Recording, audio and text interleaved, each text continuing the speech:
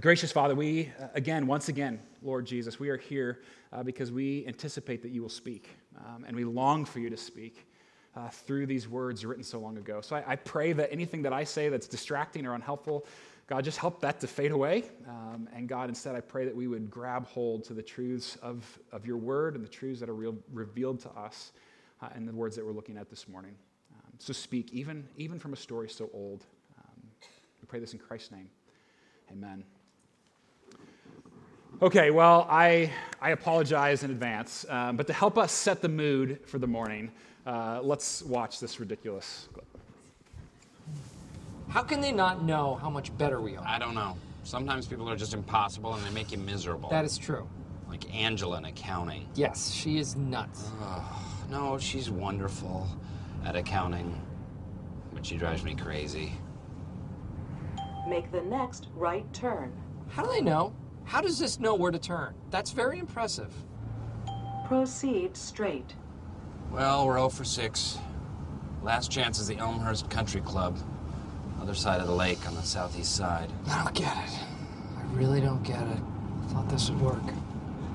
Threw everything I had at that guy, nothing. That's how it goes sometimes, you know? You lose everything, and everything falls apart, and eventually you die and no one remembers you. That is a very good point, Dwight. Make a right turn. Wait. No. It means bear right. No, Up there. It said right. It said take a right. No, look. It means go up to the right, bear right, over the bridge, and hook up with 307. Make a right Maybe it's turn. a shortcut, Dwight. It said go to the right. It can't mean that. There's a lake there. I think it knows where it is going. This is the the lake. machine This knows. is the lake. Stop yelling at me. No, it's Stop not yelling. There's no road here. Remain calm. I have trained for this. Okay. Exit the window. Here we go. Make a U-turn, if possible. Okay, yes, so I know, it's ridiculous, right? If you're listening to what Dwight said, that's how it goes sometimes, right? Sometimes everything falls apart, you lose everything, then you die, and nobody remembers you. Good point, Dwight. And then they drive into a lake. And again, it's over the top, it's just, depressing, far-fetched, just ridiculously silly. I get all that. And yet, at the same time, it's sort of vaguely familiar, isn't it? Not that anybody here is as stupid as Michael Scott. I don't think. I've not met all of you. Probably not. Nor do I think anybody in here has probably ever driven into a lake. Although, if you have, this would be a great time to fess up. Anybody? Anybody? This is okay. No. So this isn't us. And yet, at the same time, we've found ourselves in situations like this. Yeah, not with the over the top, ridiculous silliness. I don't mean that at all. And yet, we found ourselves in places where we know we are on a path, whether because of our own choices or it just sort of happened, in which we quickly discovered we are headed nowhere. Or worse, driving headfirst into disaster.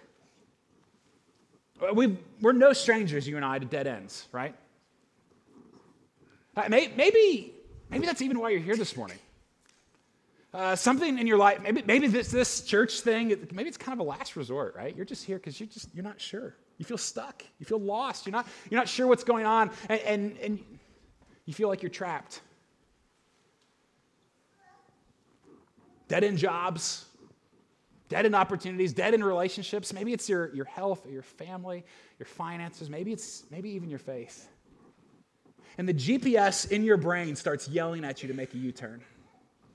And you're not even sure if a U-turn is possible. And so you kind of brace yourself for the splash. Let me give it another example. Because this is what a dead end feels like to me. I am more than a little bit claustrophobic. Okay, so in tight spaces, crowds, just freaks me out a little bit, okay?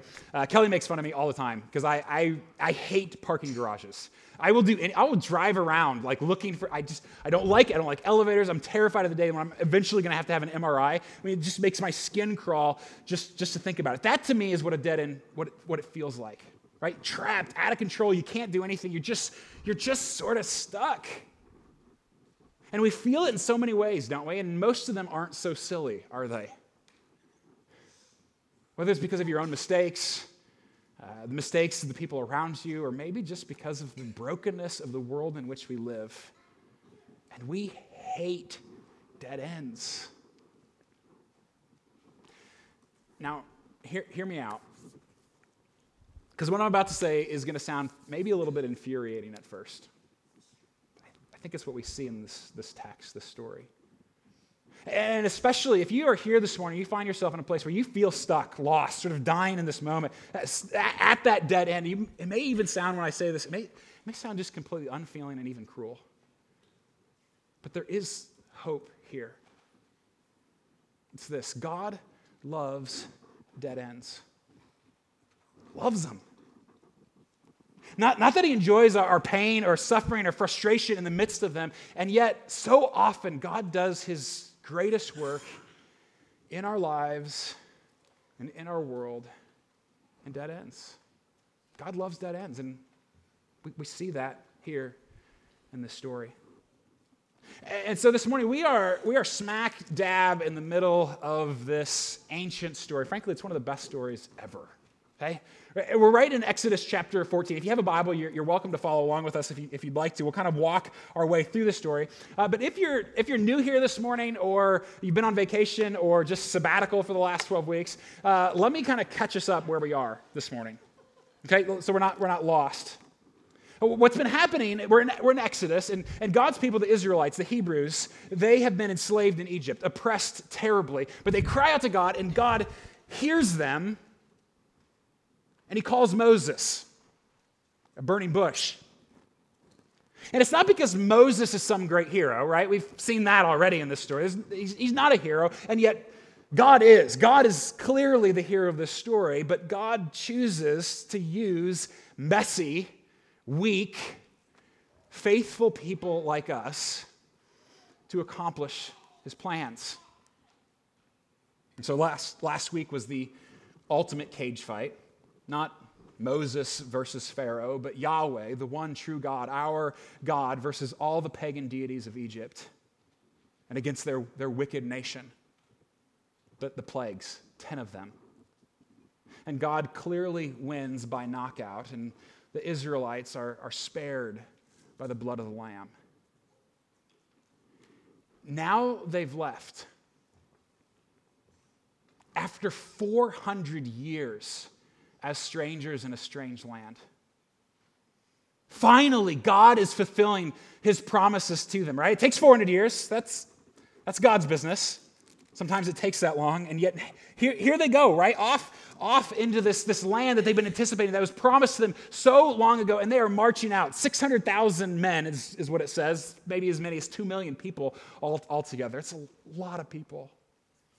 And this is a celebration, right? That is one long conga line, isn't it? I mean, picture this like a Jewish Mardi Gras in the desert, right? Whatever that would even be, right? But this is a party. They are gone. They are out. God has come through for them, and they are in anticipation of all that he has for them in their future.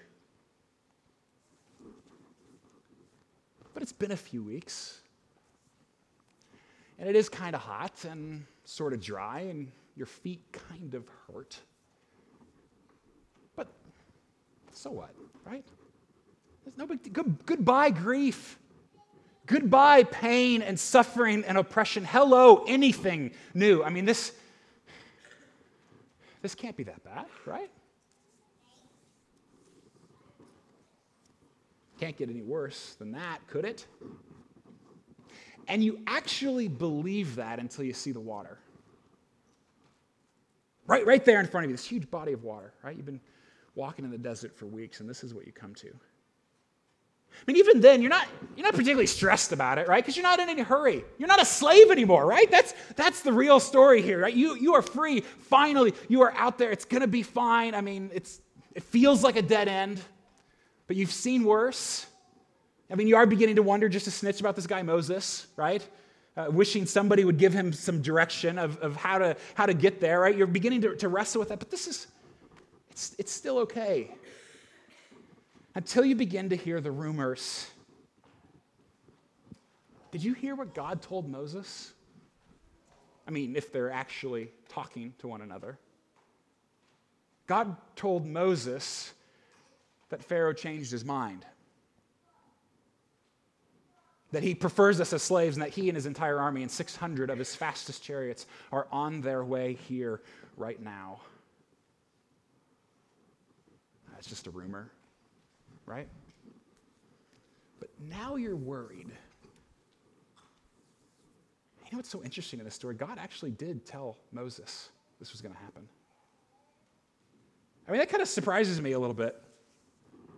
Because typically when I'm feeling trapped, right, when I'm feeling in that sort of dead-end space, stuck, whatever it is, I kind of feel like I get there, and then maybe if I'm lucky, God shows up, right? Like sometime later I pray, and then it happens. But that's not how this story unfolds.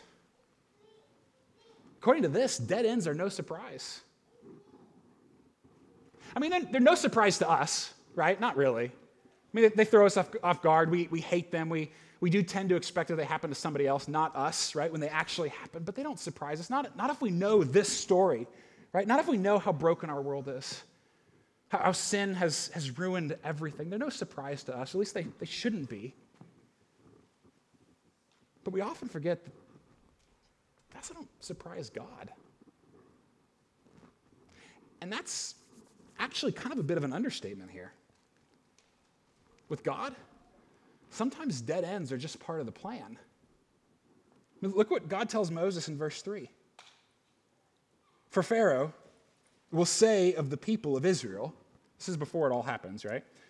So let me start over. Verse 3, for Pharaoh will say of the people of Israel, they are wandering in the land, the wilderness has shut them in. Essentially what Pharaoh is saying there is that Yahweh has forgotten them, right?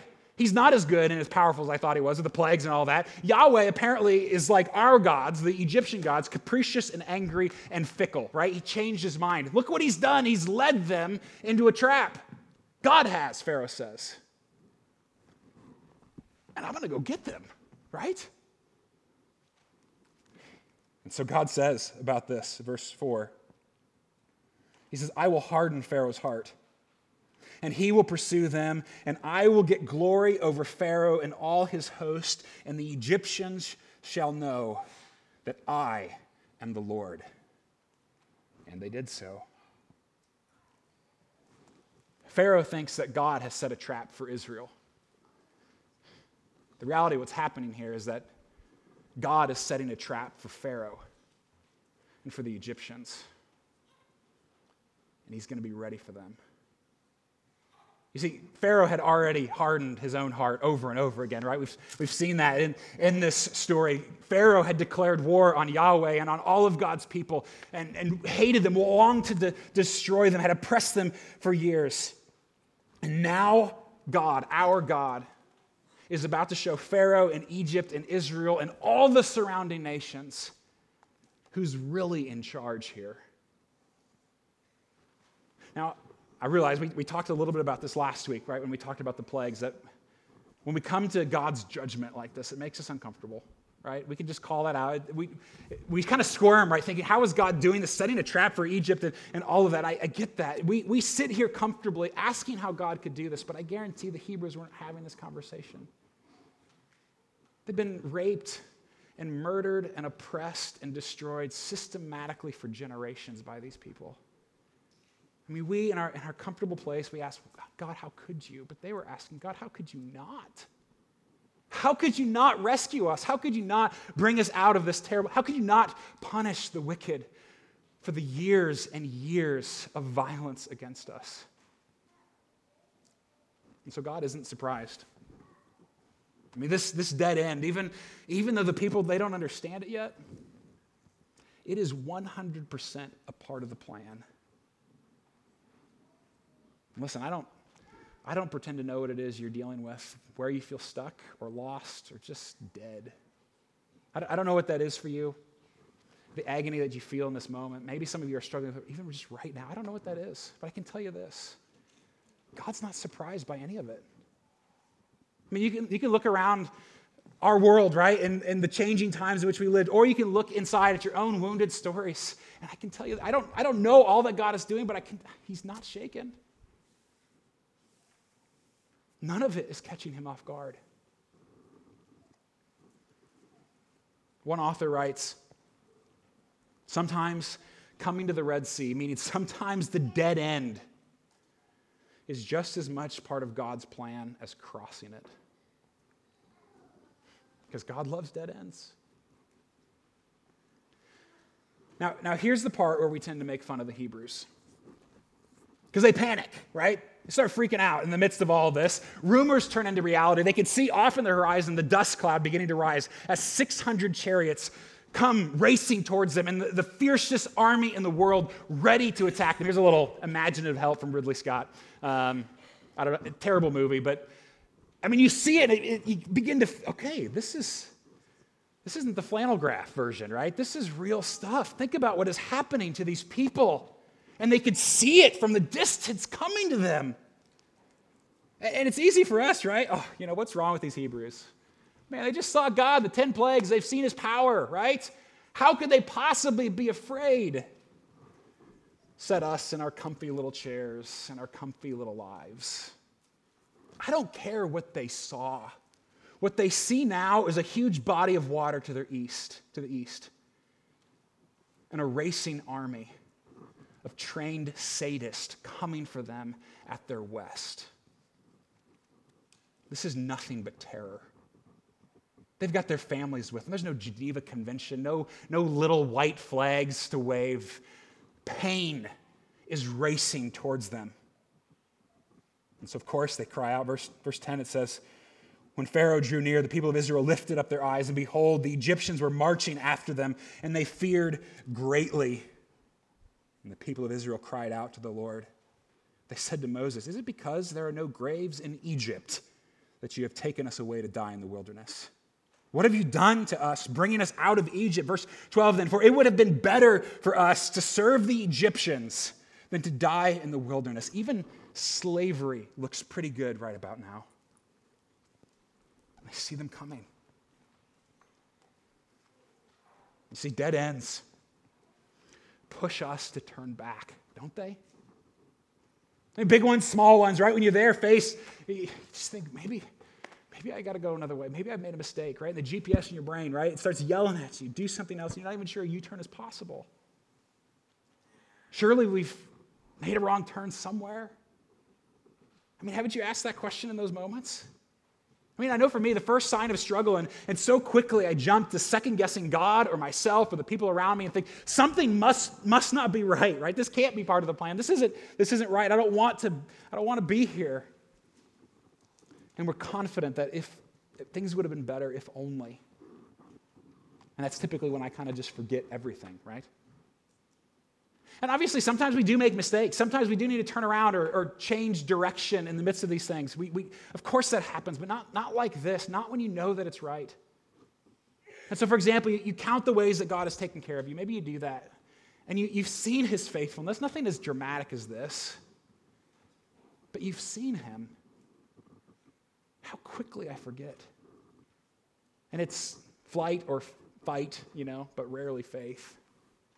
And so maybe you look at the decisions you made at work, and you've been faithful there to do what you've been called, but it just hasn't panned out like you thought it would. Or maybe you look at your family, right? You've been the perfect parent. At least you've tried to be, right? And now you see your kids making decisions that you're not crazy about. Or maybe in your marriage, right? You've done the right thing. You've tried to say the right things. You've tried to be the right person, and yet it's just not what you wanted. Maybe you've been following Jesus for a really long time. But now you're sick or lonely. Or maybe even you're brand new with this whole Jesus thing, and you just thought it would have been a whole lot easier. You didn't know it was going to be this hard, and you begin to wonder, does he really care about me as much as I thought he did? Or I expected him to? And maybe you don't want to say it out loud, right? But you're thinking of turning back. Whatever that is for you. Some of you feel that way right now. I can remember in my early days as a pastor, this was years ago, but the wound still feels fresh in many ways, a feeling sort of, dead end a little bit. Did you know that the majority of pastors, they quit forever within the first 5 years? It's just part of the statistic. It's just part of, I don't know why, it's just the way it is. And I, honestly, looking back, only in hindsight, I recognize I was pretty close to becoming one of those statistics. And I don't even know why, or I don't even think I could like put my finger on why or articulate to you what was happening. And yet, I mean, Kelly can vouch, we had lots of conversations. Have we taken a wrong turn?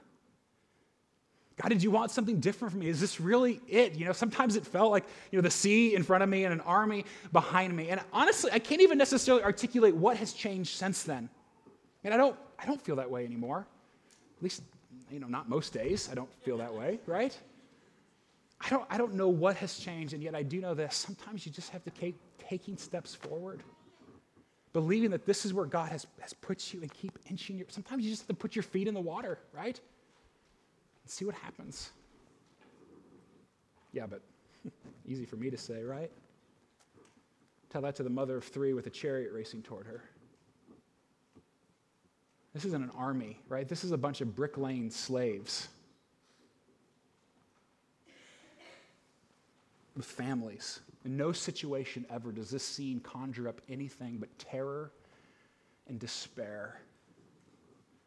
I found this picture online. I feel like this captures it, doesn't it? Dead end one way, just trapped. No answers and no way out. And then you notice the pillar of cloud beginning to shift its direction.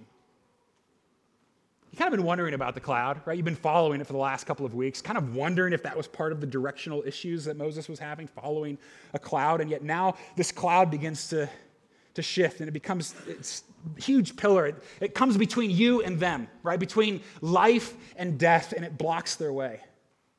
And then, you can't even believe what happens next. If you hadn't seen it with your own eyes, you're not sure you would believe it. But look how it's described in verse 21.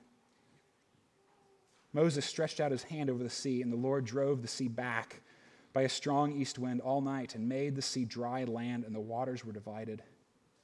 And the people of Israel went into the midst of the sea on dry ground, the waters being a wall to them on their right hand and on their left.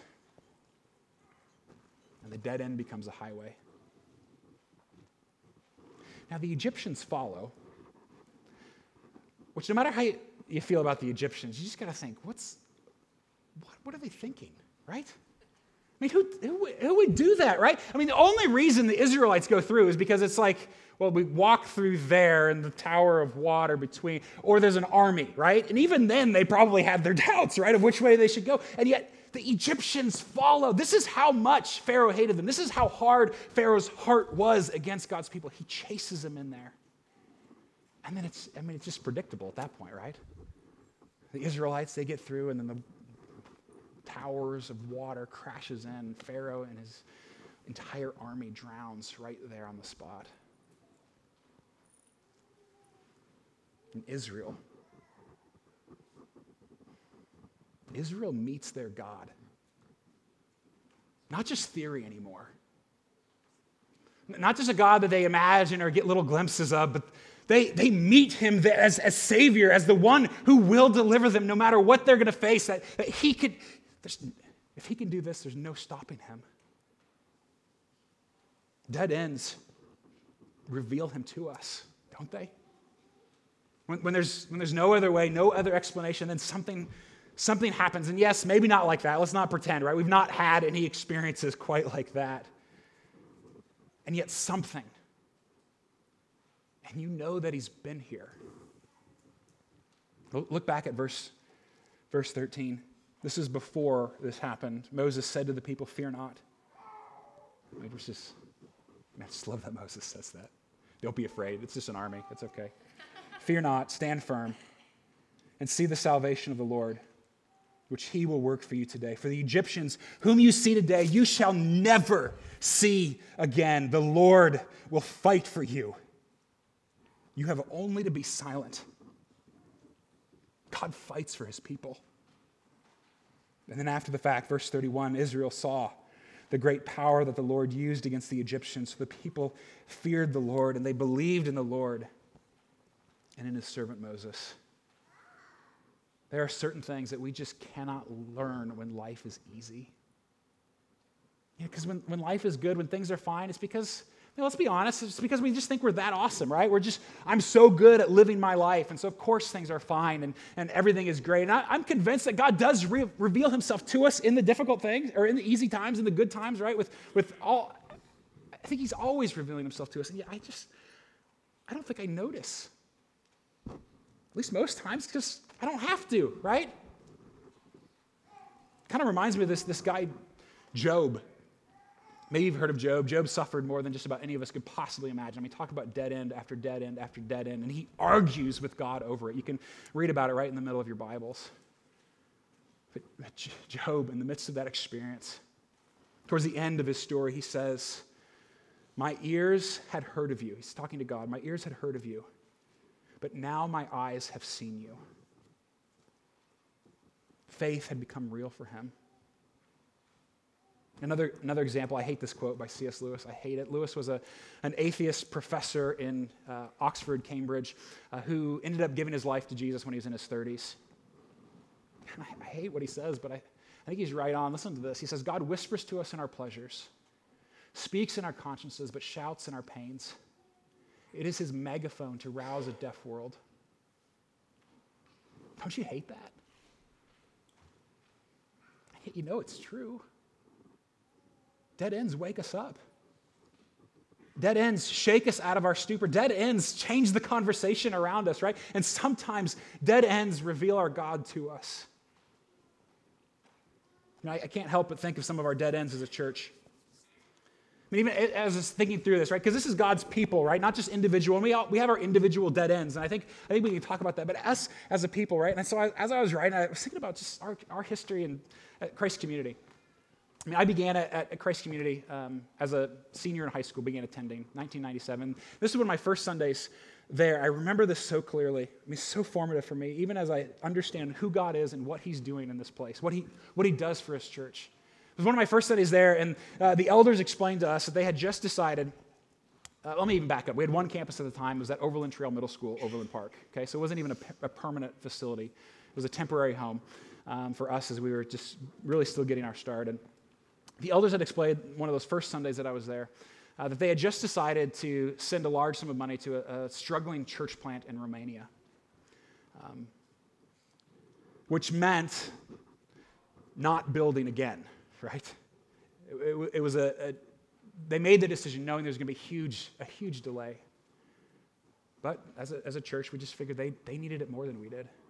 So we're going to continue to do the school thing and set up every Sunday and all those kinds of things. But that same week that happened, I mean, just completely, random, outside of our control, we received a gift as a church of $500,000, way more than we had just given away. I mean, that felt like a dead end, and yet God parted the waters.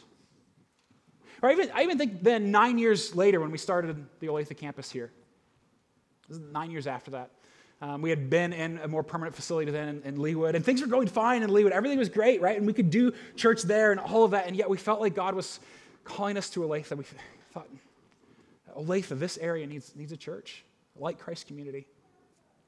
And so this land was in this building here. This part of it was practically given to us. So God had already opened up doors, and so we went. And I was 26 years old. I didn't know the first thing about being a pastor. They put me in charge, which was probably their first mistake. And honestly, there were times that felt like a colossal dead end. And that first year, it just felt like one dead end. I mean, some of you were there, like a few of you were there, all right? You remember. And we thought for sure, like, God, you wanted us to come to Olathe, right? So maybe some people should come to church and we could, make a difference in our community. And we felt like it was a dead end at times. But look what God has done now.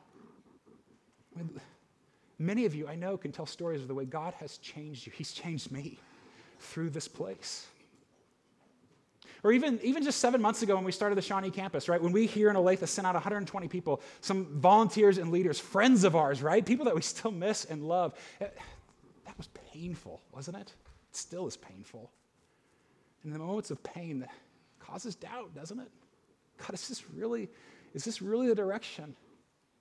And yet now we're both thriving here and there. And God just keeps showing up. I mean, what if we'd been too afraid? What if we'd turned back? What would we have missed of God? And what is he going to do next? So here's what I think we need to do. This is at least what I need to do. I think this comes out of the story here. But in light of our dead ends, both individually and collectively, right? As a people and as individuals facing these things. And I don't want us to pretend that this is us, right? That this story is exactly us and we're at the Red Sea and God is going to part the waters exactly like he did for them. We don't know how God is going to part our waters. And it may look, for some of us, it may look nothing like this. It may look nothing like we want it to. Not all dead ends are the same. Some suffering is inexplicable, and there are times when there are no answers that would satisfy us of what God is up to, right? Yet as I look at the story, I think there are three questions we can safely ask in the midst of them. Three things here. God, what do you want me to learn? God, what do you want me to see? And God, what do you want me to do? God, what do you want me to learn? Is there something that I need to learn about you or about myself or about our world and the people around me? God, would you teach me, right? If anything, would you at least, if nothing else, would you teach me something about you in the midst of this? And God, what do you want me to see? Maybe it's not something you need to learn necessarily, but something you need to experience. God's comfort in a new way, or his presence, or just even a little tiny glimpse of his glory, right? To be able to see it. And the reality is, are we even watching for him at the dead ends? I mean, are we there sort of just, looking, expecting him to somehow show up, to show himself? God, would you show me who you are? And God, what do you want me to do? Do you want me to turn back? Is there a different route? Do I need to make a change? Do you want me to die here at the Red Sea? Maybe that's it. Do you want me to keep pushing forward? Should I get into the water? What do you want? How can I be faithful even in the midst of a dead end? I've got to tell you, there's only one way any of this stuff is even remotely possible. Because we can talk about it in theory all we want to, right? And even sort of pat ourselves on the back and feel good about it for a second. But when you're stuck, right? And some of you are there, right? When you're in that moment, when you just feel lost, and life is crashing in on you, there's only one way any of this could possibly ever make sense for us. You have got to believe that dead ends are never really the end. Not for us. I mean, only then can you look to God. Only then can you trust him a little bit. Only then can you actually thank him in the midst of the dead ends. Not that you're thankful for your pain that you're experiencing, but you're watching for him. Because the ultimate dead end has already been dealt with. And so that means that even if you die there at the Red Sea, slaughtered by a cruel army, even that's not the end. Even if what you're praying for, what you're longing for, what you keep banking, even if it never happens, not like you want it to, it's not the end, not ultimately, not anymore, not for us, not for his people, because Jesus faced the ultimate dead end on our behalf. And you know what's interesting about that? God didn't part the Red Sea for his own son. He let him die on that cross. That is the ultimate dead end, right? God on a cross, Messiah in a tomb. And yet even that doesn't hold him down. Even that cannot stop him or keep him away from pursuing us and loving us, for he rose again. Because he lives, he has given all who belong to him a way through. We don't know what it looks like. I don't know what it's going to be for you, and yet you can see it, right? You can picture the walls parting for you of sin and lust and anger and doubt and fear and depression and divorce and infertility and whatever it is, death coming for us, disease, and yet the waters part for us, his people. And because he lives, we get to walk through on dry ground, made whole, that he is bringing us home. So yeah, God loves dead ends because he is leading us to a place where there is no death and has no end. And so we can praise him. Let's pray. Lord Jesus, I just ask that you would do it again. God, do it again. Do it in my life. Do it in the lives of the people here. God, especially those who are hurting, who feel so stuck. I pray that you would help them, even as they, even maybe now in this moment, wonder if you do care, if you are near, if you are actually going to show up in their lives. God, I pray that you would, in ways that they can recognize it and see it. Would you hold them close to you? And God, I pray that no matter what happens, no matter what it looks like, God, because we don't know exactly what you're going to do. Lord Jesus, help us to trust you, to believe that the ultimate things, death and sin and hell, all of that has already been parted for us. And so that no matter what we face, we can walk through. Help us, Lord Jesus. Amen.